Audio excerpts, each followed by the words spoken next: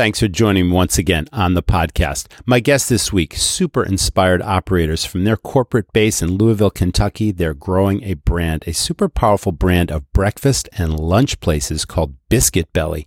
Now, it's all about systems, and we're going to talk all about marketing, specifically the branding. It's all about social media and how to get the most of your customers doing the marketing for you and building your brand. It's amazing. We're going to talk all about critical financial controls and maximizing margins while delivering true value to your guests. We talk about technology. We talk about leadership and company culture and the labor challenges and how they are sidestepping that and surrounding themselves with great people and hiring the right people. This episode has it all. You're not going to want to miss it.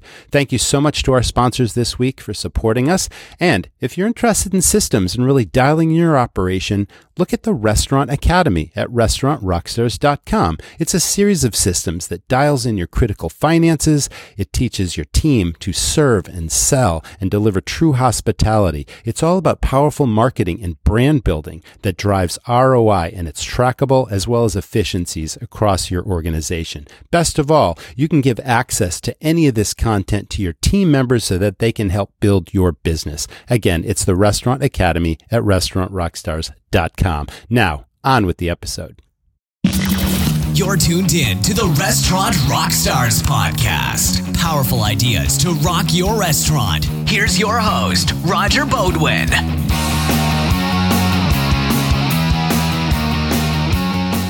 Rockstars, the busiest time of the year is coming. Is your staff ready for the holiday rush? Well, this year, give your team the gift of Pop Menu AI Answering, a simple solution for phones ringing off the hook. AI Answering handles calls 24/7, 365 days a year, so your staff can focus on in-person guests. Customize your greetings and responses, answer common questions, promote specials and events, and send follow-up links to ordering and reservations.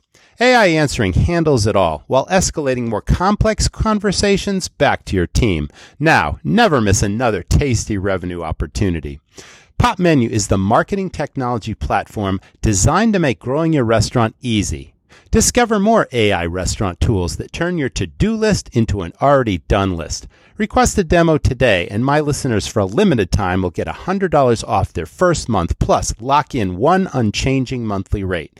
Go now to popmenu.com/rockstars. Again, get $100 off your first month at popmenu.com/rockstars. Listen, when I ran restaurants, I had my core values, the things most important to how I ran my restaurants: monitoring daily operations, training my team for consistently great guest experiences, food safety, quality assurance, and preventative maintenance. All this took a system. Well, here's what Xenia can do. Xenia gives you a modern app, really an operational base camp that scales standard operating procedures, trains your team, controls operations, and even manages food safety. Now, I really like their sensors that continuously monitor temperature for fridges and freezers so you can proactively prevent inventory losses. Now, how valuable is that? Now, whether managing a single or multiple locations, the Xenia app helps you ensure consistency, compliance, and accountability across your operation. You can see full detail in real time from anywhere in your Xenia dashboard with automated reports right to your inbox. Now, again, this was vital in my restaurants. Xenia is offering my listeners white glove service with free onboarding and implementation so you can jump straight into immediate usage and value. Xenia starts at just $69 per month per location. So get my special deal at www.xenia.team/rockstars. Xenia is spelled Xenia. Hey everyone, welcome back to the Restaurant Rockstars podcast. And Chad, Lauren, welcome to the show. Thanks for being here. How are you today? Doing great. Thanks for the invite. Looking forward to sharing our story today. Well, you know, your brand has a fun ethos. It seems like it's all about fun, and we're going to dive into the story. But first, let's talk about you, pharmacists turned restaurateurs. What's up with that? I still ask myself that all the time. Actually, you know, drugs to biscuits just seem like the natural progression. You know, it's all about the dopamine. How did it happen? Like, where did the brainchild come from? You were both having a long career in pharmacy, and then all of a sudden somebody came up with this idea, hey, let's start a restaurant. It's so exciting. Like, tell us how it came about. Whose vision was it? Where did the idea first come from? And then what happened? Yeah, so Lauren and I are both from Georgia, from pretty small town. And, the biscuit reigned supreme there, obviously, for a breakfast meal. And that always kind of resonated with me. And even as a pharmacy intern at the local CVS, the pharmacist in charge there had a brother who owned a little biscuit restaurant called Biscuit Express, population of, 600 people. And so it was where all the hunters went before they, went deer hunting to get the carbs for that day. Gotcha. But yeah, we both went to pharmacy school. I graduated from Georgia, go Dogs, in 2008. And then Lauren graduated from a smaller university in Savannah, Georgia. That's where we met. I did my residency in Atlanta. We moved to Louisville in 2009 and got the entrepreneurial itch in 2011 when I was on a study abroad trip with 4 students internationally. I'll let Lauren talk about what concept she went to that kind of started it all. Well, we went to some girlfriends and I went to a paint and drink concept, and we were literally sitting there, painting. And I'm thinking, this painting looks pretty good, actually. And I am absolutely not an artist. And so Chad is in Australia, and I texted him, this is what we need to do. And we'd spend some time on the phone with other franchisors, just learning about them and trying to understand the economics of different things and looking around our city and trying to figure out, what does our city really need right now? So at the time, I think we had dug into a pizza concept, and Louisville's I feel like the epicenter of all things pizza. And so we're like, that's not really going to work. But when I went into this, I thought, okay, this is painting, artsy stuff. This is alcohol related. This will kill it in Louisville. So we opened that pretty quickly thereafter. And it was great. I mean, it went over kind of gangbusters. Did you have the name from the beginning, or did that come later? I mean, tell us about the brand building, because your brand is super powerful. You go to your website and everything is cohesive. Your social media, we're going to get to, is incredible. Everything about the brand is on target, on strategy, on point, and it's fun and it's catchy and it's alive. So tell us about the brainchild for Biscuit Belly. We talked about, the Southern charm and the Southern cuisine and the biscuits and all that sort of thing. But that's one thing, putting out a great product, but then creating a brand around that product is an entirely different thing. And you've done a particularly great job with that. So let's elaborate, dig a little deeper on that. Yeah. And to follow up where Lauren was, we were selling a lot of wine at this concept. And that then made us think, okay, well, let's open up a wine bar. There wasn't a wine bar. Mm-hmm. And then we opened up and kind of developed this concept called Luvino. And that was a 5-unit concept, 60 wines by the glass, small plates, like tapas style. And started our first one in 2014. We often kid that our first time working in the restaurant industry was the night we opened our first Luvino. And so kind of fast forward, we grew that to 5 locations, and started talking about doing this biscuit thing kind of as a spin-off slash tilt of the hat to where we came from. And yeah, we actually for the first time went to a professional group and said, hey, we've got this idea, like help us create this concept, both from the branding, the name, and we had like 50 names written down in the notes section of my phone. And we settled on Biscuit Belly with the help of this team, and really got into the nitty gritty of what is the feel going to be when people walk in? What's the color scheme going to be? What's the logo look like? And, the rest is kind of history from there. And awesome. We just really leaned into the food and the way it was presented. We actually have a class when we open up a new store. Our director of training actually has like an Instagram ready class, because we always say the camera eats first, right? Yes. Pull out the phone, take a picture. And, and so, and you see that within social media, and then we definitely inherited a lot of that into the brand itself. As our audience knows, this is probably one of, if not the most challenging business on the planet. I've been in it multiple times. I've been at a lot of different businesses, and I would certainly say that's true. And it sounds to me like you guys opened this concept without any experience, yet you grew it to 5 locations. What were those early challenges? Did you make many mistakes? Were you an overnight success? Did it say, okay, now we're ready for something new? It's like, I call this the business of 1,000 details, and you got to surround yourself with great people. If you don't know what you're doing, you've got certainly, it sounds to me like you both had business acumen of some sort, but you can't just start a business and then just keep opening concepts that easily without challenges, mistakes, experiments. Were there a lot of those, or did it go smoothly and I'm missing something? I'd say that the first business we did, the painting and drinking place, definitely was a great starter business, if there is such a thing. Pretty low barrier to entry. You get to learn a little bit about commercial real estate, payroll, taxes, accounting, HR, all this stuff. And so wearing all the hats. We were wearing all that. Okay, cool.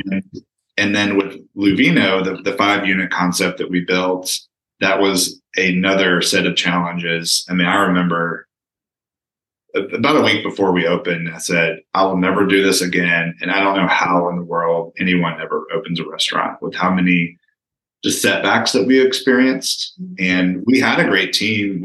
So to your point, you're asking how. Well, we always have hired really well. And we had our executive chef and our general manager hired, several months before to start working on the concept, the wine menu, the food menu, the hiring. And that really taught us, wow, people are very important. And we saw that with the previous concept as well, but even more so in a restaurant, of which we knew very little about. We knew how to eat at one, and that was about it. And I think Lauren and I both spent our first week or so, because it was so busy, washing dishes, either behind the bar or, in the kitchen. But to your point, I mean, Luvino was very, it was kind of like, what's working now? Like, okay, let's lean into that. Okay, let's grow this. Where I feel like with Biscuit Belly, we've been able to take a step back and really create a vision for it. And then to your point around people, really hiring people and surrounding ourselves with people who actually know what they're doing. So our VP of marketing, our VP of training, came from a concept that she started at Texas Roadhouse when they had 3 stores. And so really helped develop that and evolved into, a mega training role there. And so just surrounding ourselves with people like that who have done this before. When we're the smartest people in the room, we are like, this is scary. That's bad. Awesome. So they've been around the block, and obviously anyone who's been, from the ground floor involved in building national brands, especially at the chain and franchise level, that's been a lot of your success. But you still are driving the bus here, and you still have lots of ideas that incorporated into your concept. So let's talk about the vibe and the ambiance. I started off by saying you've got an ethos of fun, but if I'm a new person walking through the door of any Biscuit Belly for the very first time, tell us about the sights, the sounds, the smells, the feeling I should get that you would want, the guests to get every time they walk through the door. Just bring it to life for us. Yeah. Well, from a music standpoint, I think that's where you would notice it. That and the colors is noticed first. So pretty, I'd say on the loud side, but not crazy loud music. Definitely upbeat from a wide genre of different music styles, but it's definitely upbeat, fun, energetic to kind of set that tone. And then you're met with a lot of different patterns, colors. So we've, kind of our color palette is almost like a mustard yellow, teal, blue, and white. And so we have a lot of fun with different textures of tile and different materials to kind of give it a fun, eclectic little mix. And then, you make your way down the line. You've got a really cool, fun menu to look at with a lot of different items. We have like a merch wall with a lot of different things to look at while you're in line. And then, you're met hopefully by a smiling cashier, and, they're taking your order. you sit down, and then the rest is pretty much full service. So we run the food out. You grab a number before you sit down. Sure. Yep. We run the food out. We bust the tables. We run the drinks. So, we try to get that full service mentality, but with counter service payment, essentially. Yeah, but it speeds things up because someone isn't sat at a table and then they wait for their front of house person, their server, whoever, to approach them when they have the time, and obviously then go through the whole thing. It's like people are just moving down, ordering a given number. That saves a tremendous amount of time, which increases your turns, which is great. Yep. That's fantastic. Okay. And one of my other favorite things to see is after a person is ordered or a group has ordered, if they've never been to Biscuit Belly, they're looking at our menu and they order, and maybe they've spent a little more than they would, at a traditional fast food restaurant. And then they sit down and then they start seeing our team bringing out food to other tables, and you can kind of see them. A lot of jaw drops. A lot of bigger eyes and, oh man, I think that's what I got. So that's always kind of fun to see. Wow. Yeah. It's mouthwatering, and it creates this sort of intrigue and excitement for what's coming. This is great. I mean, that's all part of your vibe, and I think that's tremendous, and it's part of your brand as well. Let's talk about, you talked about some of the good people that have been part of your success as well, but let's talk about the company culture. How would you describe that? What is the culture of Biscuit Belly? Yeah, it's often something we obviously talk about a lot. And I feel like we have a very people-centric culture. And we also give our people, especially, at the corporate level, a lot of autonomy to grow and not be micromanaged unless, maybe they have to be sometimes for growth purposes. But, we have weekly kind of touch base meetings. We use the entrepreneurial operating system, EOS. So that kind of guides a lot of our processes and how we do things. But, I feel like we're aligned. We're surrounded by a lot of driven individuals, and we let them flourish. And, we ask questions and have thoughts about things, and that's just part of it, right? We're not going to let go fully, but yes, I feel like we have a very fun and supporting culture.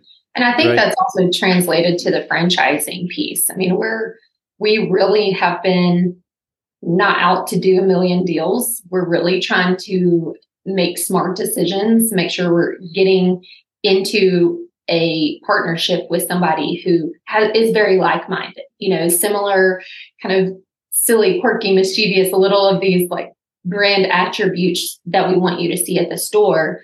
I think those are well displayed too with our franchise partners. So those groups who've come in, they continue to challenge us and push us. And I just think overall it's been a great fit.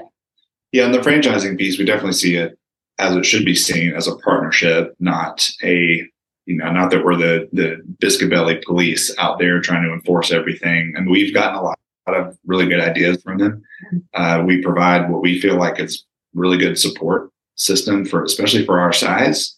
We're very top heavy right now and on the people and experience side, but in order to get from, we're at 9 units now to hopefully 20, 25 by the end of next year, like we have to have that experience. And in order for our franchisees to be successful and to continue to grow as well as be our ambassadors out there in the franchising world, they have to be happy. And I would say that they overall are happy, especially with the support and just how quick we are to respond and engaging with them. So your people are absolutely foundational to the success of the brand. And obviously, as you start to franchise and as you grow, the only control you really have is, like you said, making smart decisions on the franchisees that you work with. Obviously, they're experienced. A lot of them are multi-unit operators. So they've got that whole piece down, but they still have to follow the guiding principles and philosophies of your brand. Yeah. And that includes onboarding and training and staffing and all that kind of stuff. Are there guidelines in place as to how, a new team member represents the brand, whether they're here, there, and the 10th location or the second location? You know what I mean? It's like, can we talk about the training and the onboarding process at Biscuit Belly a little bit? Oh, yeah. Our VP of training has really shaped that. And, when you bring franchise partners on, they care about two things, marketing and training. And that's pretty much it. And so we feel like we have really leveled up with the people that we have in those positions. But I think that has also just been a learning experience for us as we've had people in. We can pretty quickly tell, I don't know if this person's going to be the right fit. Like if they hire a general manager who's coming in for training, we can quickly kind of identify, okay, this is the challenge that we might have, or here's some opportunity that we might have. And then some have even said, hey, can you help us hire a general manager? And so we've been able to really be a part of that process. I think we've been lucky, to your point, about being able to bring on people who are already in the restaurant business. Some of our franchise partners have actually almost specialized in partnering with early stage franchisors. So that's been a huge blessing. It's like they get where we are, and it's almost like their expectations are not super high. And so it feels great for us when we blow them out of the water, Uh-huh. But then some people who are coming in, they've done it. They've been in a lot of other concepts and they've done really well. And so sometimes it's challenging to reel that in a little bit and say, okay, you've done it that way for so long, but this is the Biscuit Belly way. And it's a little bit different. It's not going to be the same. But we've learned a lot from them. And I hope that they've gained a lot of trust in us and our process and whatnot. Yeah, I mean, you seem like genuine, authentic people with the right mission and goals in mind, and you really just want everyone to succeed, and you sound very supportive. What are each your different roles, and is there any overlap between them, or do you kind of stay in your lane? Do you both deal with the franchisees? I mean, let's talk about separation of responsibility. Listen, from one restaurateur to another, and I hope you GMs out there listening as well are paying attention.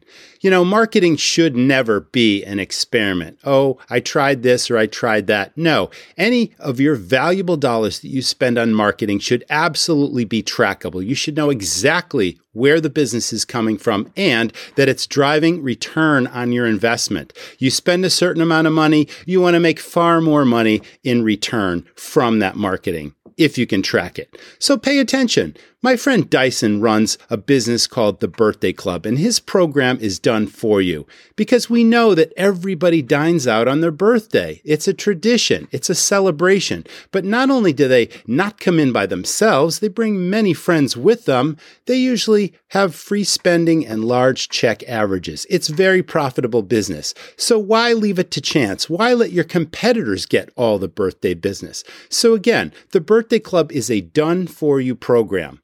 All you have to do is check out www.jointhebirthdayclub.com/birthdayrockstar. It's a great program. If I still owned and operated restaurants today after decades, it's something I would definitely be doing, but it's worth checking out. So check it out. Jointhebirthdayclub.com/birthdayrockstar.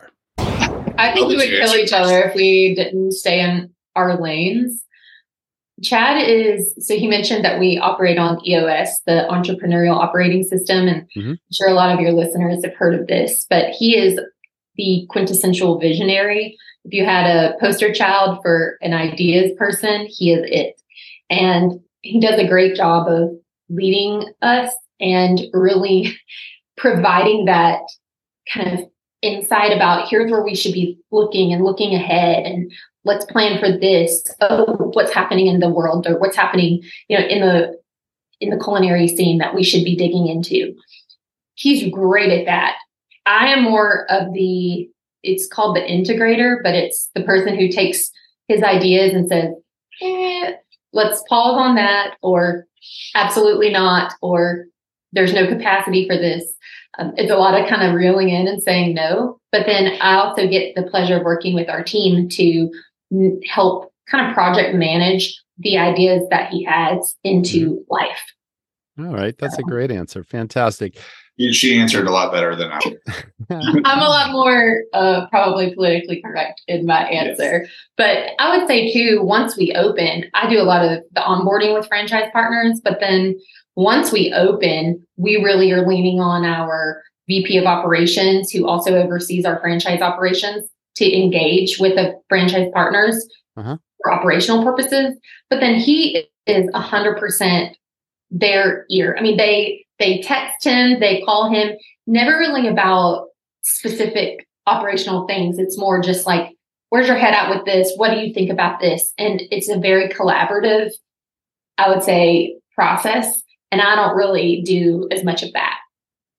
So it's kind of day to day, but not nearly in the weeds as what it once was. Yeah. Because we have people that we can trust to get the job done. We don't need to necessarily, they have a lot more experience than us, honestly, and let them flourish. Yeah. Awesome. Fantastic. Has the labor challenge been much of an issue for your company? Depending on the city, yes.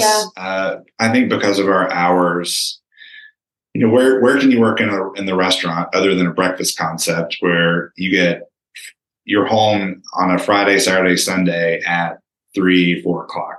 And so because of that, we get a lot of female employees, and actually other than myself, I'm surrounded by strong-willed, but very hardworking ladies.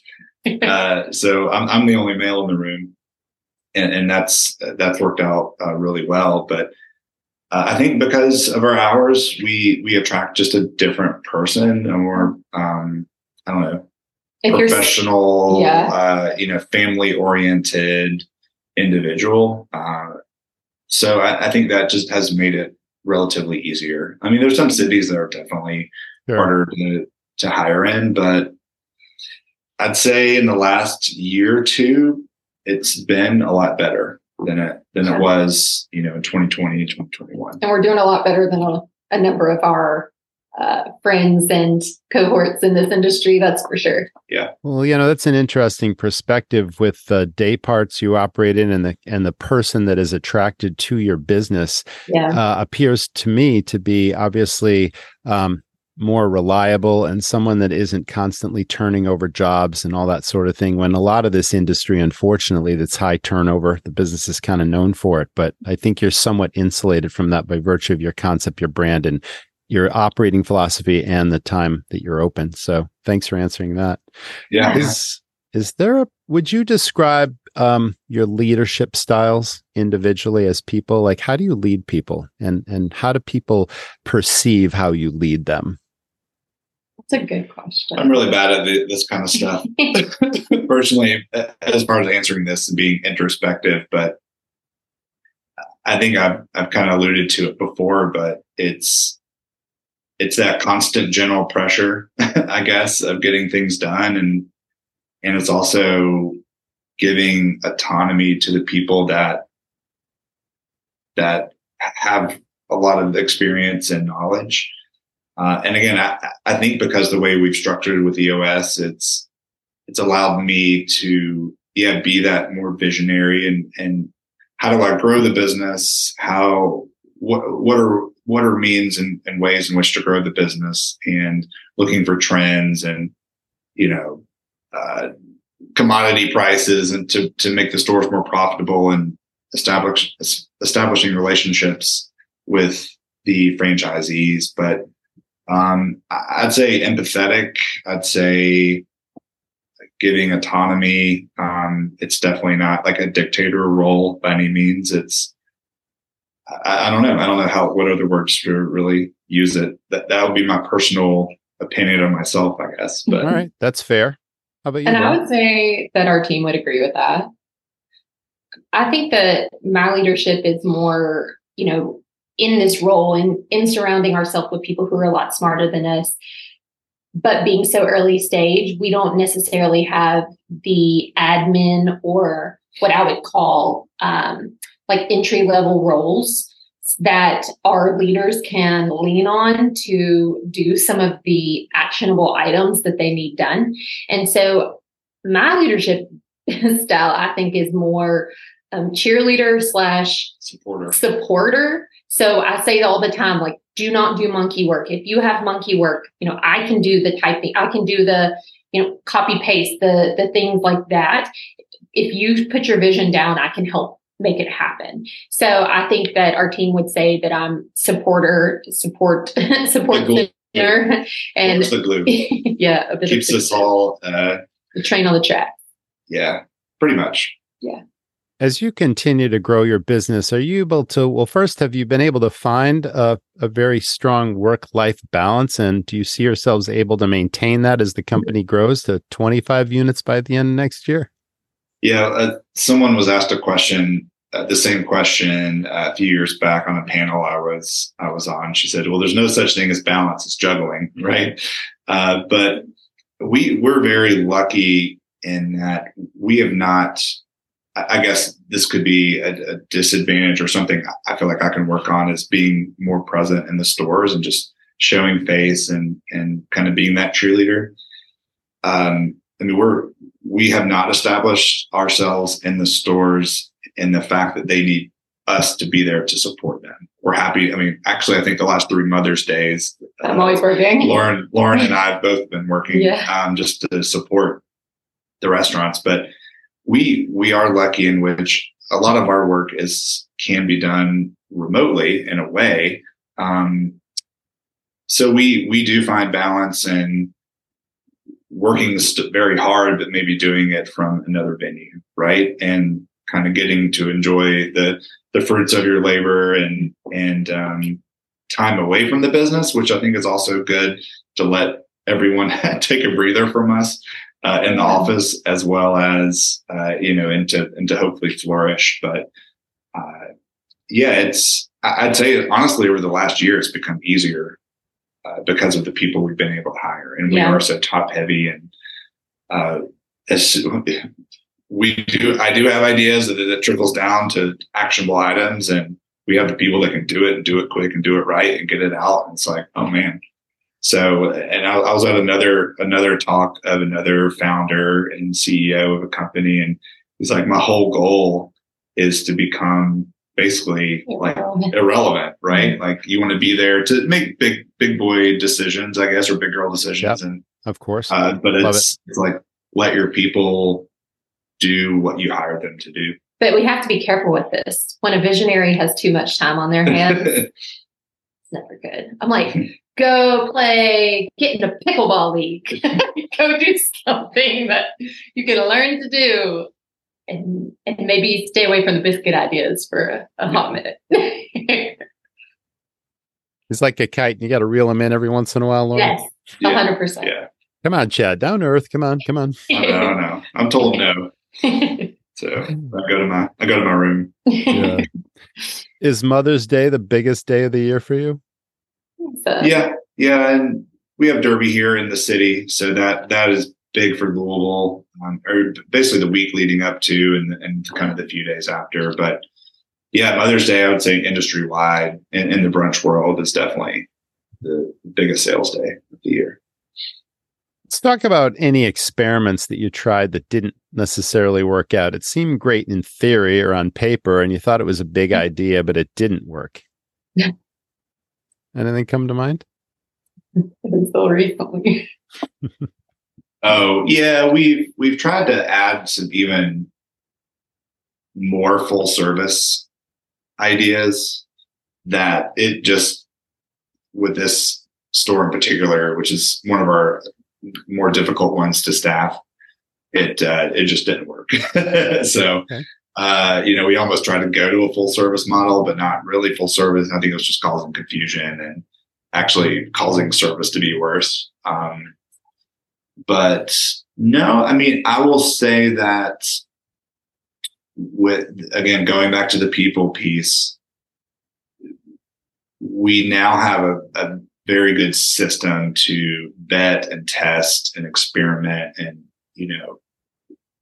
do all of that stuff with a new item or a new product, etc. Whereas maybe before then, I would just say, oh, well, it's the same flour for the biscuit mix or the same, sausage, so it's going to be fine. When in fact, it actually made a big change in the recipe or the flavor profile or whatever. So I feel like the process and systems in place now kind of prevent a lot of mistakes from happening. But I wouldn't say we necessarily had a product failure. We definitely had a more chef-driven gourmet menu in the very beginning, like using really fancy cheeses and house smoked meats. And it was just it was almost too fancy for what it was.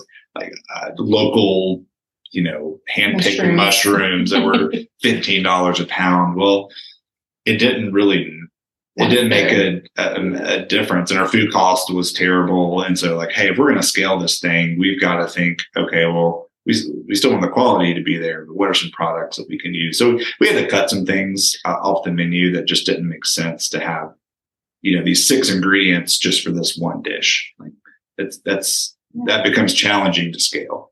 Yeah, thanks for bringing that up, because that's part of, we're going to talk all about your menu, of course, but your portions seem like they're very generous, and the food is indulgent and decadent and really over the top, which obviously leads to your branding and your social marketing success. But the key point I want to make is the importance of costing out these dishes and knowing exactly what each one contributes in terms of profitability, and also knowing what the volume of sales is, popularity versus profitability, and the spread between all those things. And there's so many operators out there that aren't zeroing in on that important piece, because with inflation and the highest labor costs we've ever had to pay in this business, those are variables beyond our control. But what we can control is the profitability of that menu. And I know in your case, eggs went absolutely crazy, right? And did that level off? Are you still having any issues there? Yes. So in 2022, breakfast and brunch restaurants experienced the highest amount of inflation versus any sub-segment of the restaurant industry. So is it about at 30% all in? Yes, eggs have come back down to earth. They're close to what they were kind of pre-pandemic, give or take. Yeah. Chicken is back down to earth.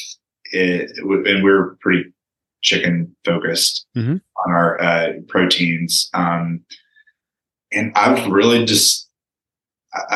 I've found a couple of key suppliers that we've just said, hey, here's our growth plan, and here's where we're going to be at the end of next year. And you start telling the story, and they seem interested. Maybe they're interested in any business, but they're especially interested in growing brands that they can partner with early on and provide us really good deals on bacon or sausage or whatever. And so we have a couple of those partnerships now, and to bring our cost of goods even lower, still using really good products. It's just we're getting volume deals and discounts on those. But yeah, we have been very lucky this year where our cost of goods are more in line to what they were kind of pre-pandemic. Now, granted, our prices have increased, but though we haven't taken, I know some concepts are taking multiple price increases a year. I think we've taken, since 2020, we've taken maybe 3, like 1 big one and 2 small ones. So I feel we've actually probably increased our prices much less from a percentage wise as many other concepts. People still think we're a little expensive because they compare brunch to what you used to get at like Denny's or what you can cook it for at home. Sure. I mean, normally fairly cheap products, but again, when you're doing bigger portions and usually they see their plate and they're like, oh, okay.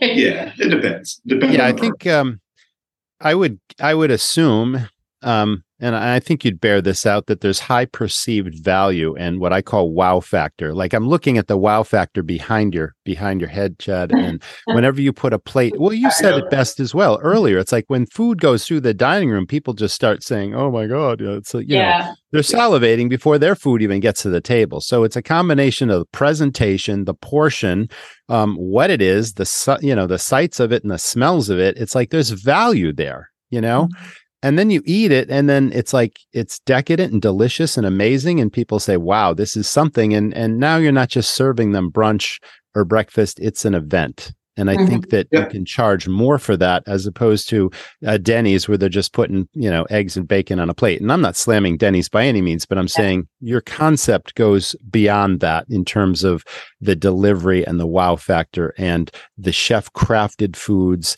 and just the eye factor of, I'm sure that, People are just pulling out their phones, they're taking the pictures, it's going to social media, and there's so much power to that. So I definitely want to dive into the social media success you're having. Did that happen organically or naturally, or was there a plan for that? You have a chief marketing officer that says, we're going to have a huge social media push and this is how we're going to do it. It's like, did you have input into that? Do you have influencers versus you're doing it all in-house? That's a lot to unpack, but tell us the whole story about your marketing.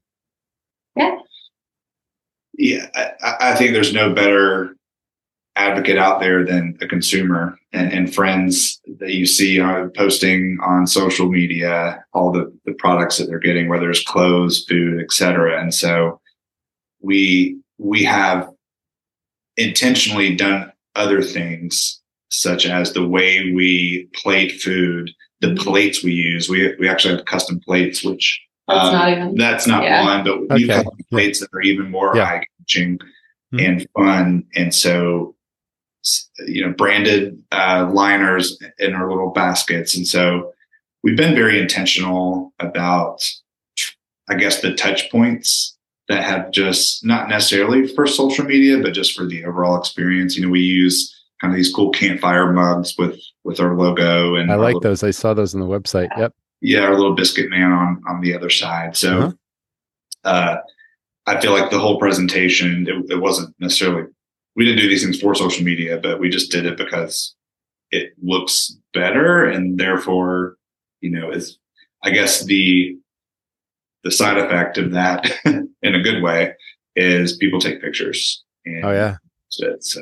Well, and I mean, he's discounting this, but when we first opened Biscuit Belly, we did still own the other concept, the wine and dinner concept. And we had a marketing person for that concept. And we just asked her to spend 4 to 5 hours a week doing basic Instagram for Biscuit Belly. And so her primary source of content was through customers. So she shared and would ask permission to post their customer content all day long.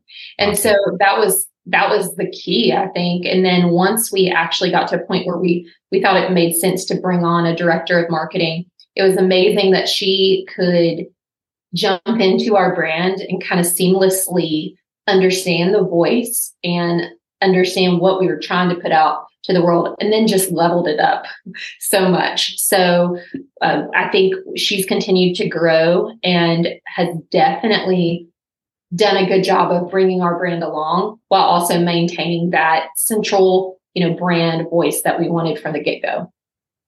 Yeah, I was on your Instagram page earlier today, checking out a lot of these, like live in store, they're putting the food down, but like Chad said, there's a music component to it. So the music and then the voiceover and just, it's bringing the food and the experience to life. And I think that's particularly effective. So you guys are doing a really good job there. And kudos to the person behind it as well. Besides, the vision of the marketing, I think that's very, very strong. There's also a really strong sort of branding piece with the names, the interesting, catchy names for the items themselves, which I used to do that in all my restaurants too. And I think that's so important to do, but it just captures your imagination before you even order something. And that leads to people ordering certain things, I'll bet. And have you named any of the dishes yourself? Or the drinks? Most of them. Yeah. Did you really? That's great. Don't tell anyone, but ChatGPT named a couple as well. But, awesome. Recently, we kind of had some fun with that. But yeah. So you can kind of see a little bit of the people behind it, as well as a little bit of our history and where, like, Lauren and I are from. But so our number one seller is the Rockwell. And so that's just named after the last name of our chef that helped create the menu, Tavis Rockwell. Yeah. And so then we have the Rockwell Supreme, which is just like a more bougie, version of that. Lauren and I, again, both from the Athens area. So B52 started there. So you have the Love Shack. So I saw them in concert back in Los Angeles in 1991, but cool. Gotta love that. Cool. Yeah. So, and then, Love we just have fun really with a lot of the others. And I don't know. There's not really a science behind it. I mean, sometimes it is very hard to figure out what the hell we're going to name this. Well, and I mean, just recently, the last 2 weeks, we've had this struggle of, if you name it something random, people will actually read what's in it. So we just rolled out our spin on chicken and waffles, but we're not making waffles. It's on our version of a French toast. So it's an old biscuit that a day old biscuit that we've dipped in batter and French toast styled it. Cool. And with whatever we had it named at the test store, it indicated in the name that it would be chicken and waffles. And then we didn't do a good job in the description saying there is no waffle here. So guess what our biggest complaint was? There's no waffle here. And so we changed the name to Chicken Ditch the Waffle. And I love it. That's great. Kind of added some verbiage to very clearly articulate. Yeah. So the thing that I learned from that was if you were naming something similar to, a broad name, but you change it at all, or it's not a stereotypical, meeting expectations, you're going to have pushback. So you're almost better off to call it, like we use Mike's hot honey on it, and we wanted to call it drop the mic was one of the options because nobody knows what that is. So then read it and you get it, Oh yeah, absolutely. So yeah, naming is fun, but it can also be challenging. Well, it's definitely a worthwhile practice because, again, it's creating a point of differentiation. It's a competitive advantage, and it's probably a big part of why people come back. It just adds to the fun factor. Yeah. And then people, of course, have their favorite items, but, you have plenty of items to choose from. So you almost want to try everything before you even settle on a favorite, Yeah. You mentioned earlier about, perhaps new menu items. How often do you roll out something new, and how do you test those things before you actually roll them out? Yeah, we just did a pretty big menu overhaul. We were trying to get a little bit more of the weekday consumer that is maybe looking for things relatively health conscious, as well as looking to increase our lunch day part. So we just introduced a build your own breakfast bowl. So you kind of choose a base of either like home fries or cheesy grits. And then there's a kind of a vegetable medley, for lack of a better term, of spinach, tomatoes, onions, etc. You pick a protein and you kind of build your own little breakfast bowl. And so it's just a little bit lighter. It's not as heavy as eating a huge biscuit sandwich. We introduced 3 different omelets that are all named in a kind of fun way as well. And a couple different versions of pancakes, avocado toast, the chicken ditch the waffle thing that Lauren discussed, and then 3 new sandwiches. So we just added a bunch and also just really cross-utilized some items. Thank you for saying that. Yeah. So we're bringing on 3 or 4 more SKUs for all of those items. Just we're able to use a lot of what we're currently using, in house. And so we did a lot of testing, and that was actually, we talk about, okay, what happens behind the scenes. Like I was pushing for it. Like, no, we need this like tomorrow, not really tomorrow, but we need this. Okay, I'll give you a month to work this out. And then it turns into be 3 or 4 months because we go back to the drawing board because X, Y, or Z operationally didn't work, or our turkey's too spicy, or, whatever. And then we have to go and roll it out at all the franchise locations. And so it just takes time. And so it was probably a 3-month process, give or take, of deciding, okay, well, here's generally what we want to do. We actually had a consultant chef come in as well and help create some of the menu items and give us some additional ideas and just kind of leveled them up a little bit more.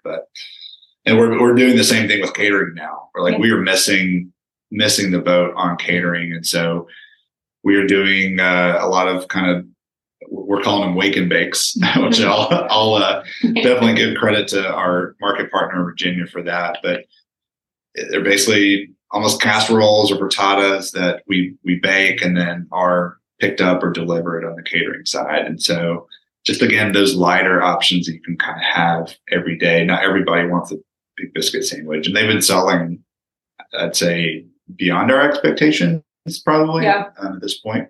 Well, and I think this is where franchising has really challenged us. Franchise partners in Alabama are saying, why don't we have grits? You people are crazy. We do not have grits. And then, looking at things like, to us here, we have the hot brown is big. And so our menu has a hot brown or throw to it. And nobody cares about that, where they're from.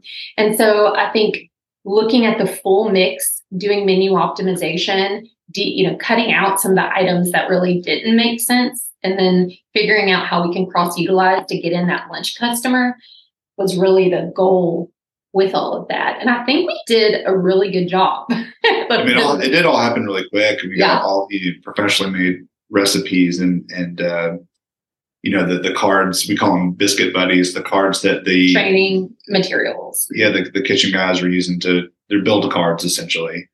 And so, it was kind of pedal to the metal to get it done. Yeah. It's still slower than I would have ever liked, but it was fine. You also have a pretty robust beverage program that includes alcohol, but you've got lots of different specialty coffees and cappuccinos and mochas and all kinds of really appealing things. And you talked about the cool campfire mugs, which is also part of the branding.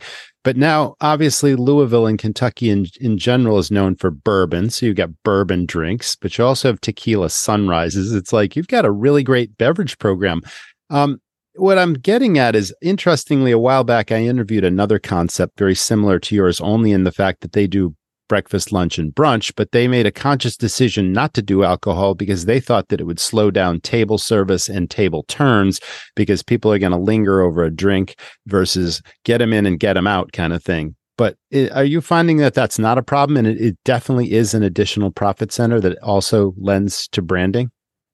So that was one of my, not the single alcohol drink. That's never been a concern of ours, because again, I think we'd be missing the mark if we weren't doing that, and maybe even deterring people from coming. So I'd rather have the person that's sitting there a little bit longer and have 10% more people come in and a line out the door that makes you look popular than not offering it at all. But we talked a lot in the very beginning about doing pictures of mimosas, and I was like, I just don't want. Again, we have 30 seats, maybe 30 tables, I should say. Yes, and 30 tables. Like, I don't want 10 of these staying here for 3 hours and just gossiping on God knows what. So but kind of fast forward to about 6 months ago, we actually introduced jumbo mimosas and a jumbo tequila sunrise. And I'd say 40 to 50% of people are upgrading. And I don't feel like it's really, because you got to think about it. Once you sit down, you've got 10 minutes, 12 minutes, maybe even a little bit longer during the height of the weekend peak, sitting there anyway. So you're probably done with half of it. And then because it's hard to get back in line and get another one. And so that's decreasing the revenue in a way. Right. I felt like this was a perfect balance of offering a slightly larger one. And we haven't really, it's hard to really put a data point on that, but hasn't slowed down anything from our knowledge. So let me ask you, when people walk in and we talked about them placing the order at the line kind of thing and then going through the cashier, do they get their drink immediately so that they can take it back to the table while they're waiting for the food, which obviously keeps the service flowing? If it's like a soda or tea or drip coffee, we'll give them the glass vessel to go get it, Sure. Yep. And then lattes, bar drinks. They're made within a few minutes, and we take those to the table. Sometimes they're done before the people sit down. So many states, obviously, when the pandemic shifted, allowed, restaurants to serve alcohol out the door in a sealed container, that sort of thing. And I don't know if Georgia is one of them or if you've been able to do that. And then those states have continued the practice, even though the pandemic, for all intents and purposes, is over. Where does the state or where you operate in, stand on that issue? And are you able to do it? Yeah, I don't know every state's law as far as all the 5 or 6 states that we're in now, but I know in Kentucky, they still allow it. So that's right. That's where we're based and our kind of corporate locations are. So sure. We're good there, but I don't think it's nearly as popular as it was, during COVID. People are kind of getting it themselves or maybe just not doing it altogether, but really dropped off a good bit. How about loyalty programs? Tell us, how does it work, and is it really effective, and are you tracking it? Yeah, we have a great loyalty program that has been in the works for a couple of years. We had a pretty basic one when we started, you're earning points, but now we, again, brought in people who have done this for other brands, kind of got their input, and they really helped us help define what our customer wants at these different levels. And then the best thing about it, like every brand, is that we are able to learn things about our customer and learn what influences them, and then help guide potential marketing strategies or even LTOs, to that customer. It allows us to speak to them directly. So I think that's important, and kind of cater, I don't go to Starbucks. So on the occasion that I go, I get a bajillion stars, but my sister, who goes every other day, she doesn't get as many stars. So we can talk to the customer and incent them in ways that, are unique to them. And I think that's the most important thing as on the restaurant side, segmenting those folks and speaking their language, meeting the customer where they are. Okay. Great answer. How about technology? How would you consider your company to be in terms of your tech stack and how savvy you are, and how much technology is playing a part in your business? Yeah, so we named 2023 as No New Systems year because I felt like we had all these systems that we weren't really utilizing. Everyone wants to charge you $99 per location per month. Yeah. It's just we were kind of $99 out, per location per month. So we have just kind of pressed pause because technology is great, but you got to have someone to make sure the integration's working, use the data that you're getting from it. And unless you have that person, you're typically just paying, and you're not using it. You're just paying this fee to have this product that sounds good on a sales pitch, but may not be as great in real life. So I feel we have, again, talking to other brands that are much bigger and more established than us, we have everything they do plus more, but we aren't, teched out, so to speak, where we have too much that we don't know what to do with it. I think the pieces that we use the most, obviously we have Toast POS and the KDS screens in the store. We've got our loyalty program. We've got, a typical IVR, or it's more like a smart text-based IVR phone system. We actually went against our rule and we signed on with Ovation for feedback this year, actually just a few weeks ago, and that's been pretty insightful thus far. And we're already making decisions based on that. Good to know. Yeah. Restaurant 365, we have all of our accounting, inventory, scheduling through that. Obviously, several things through the marketing piece that we use to help automate that. I guess, from a service / tech standpoint, we've got a printer that we, like an outsourced printing facility that we use to help just basically get menus and other things to our franchisees, pretty effectively and efficiently. So I don't know if I'm missing anything. No. Microsoft Teams. Still a lot. I don't know. All right. Well. And then our learning management system and kind of our intranet. It's a World Manager. I think they were just purchased by Friend Connect. So I don't know. I feel like we've got plenty to keep us busy on the front, but we don't have a lot of just junk that we don't need either that's not getting used. Great. Well, you guys have talked about every aspect of your business, and you've really given us a lot of insights.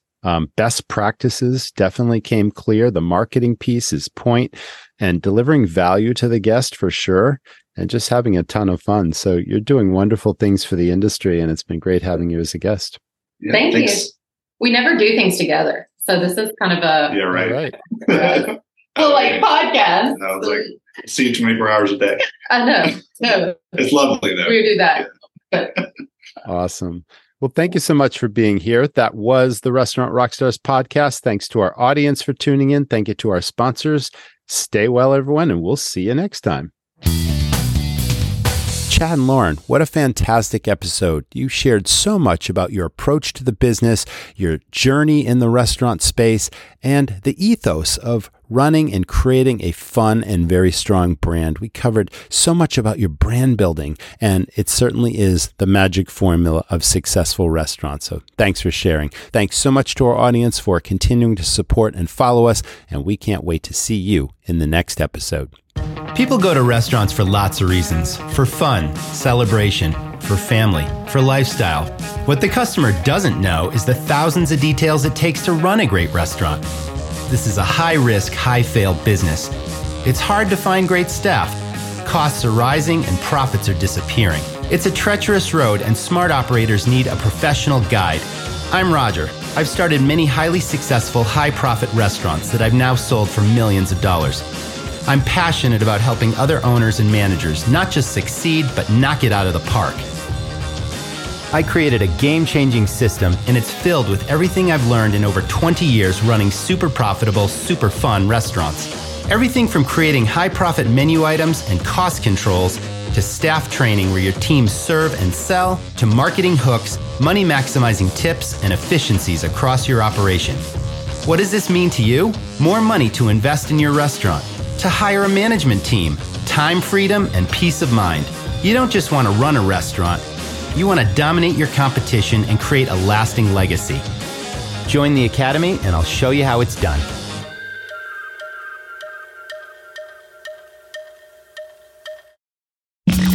Thanks for listening to the Restaurant Rockstars podcast. For lots of great resources, head over to restaurantrockstars.com. See you next time.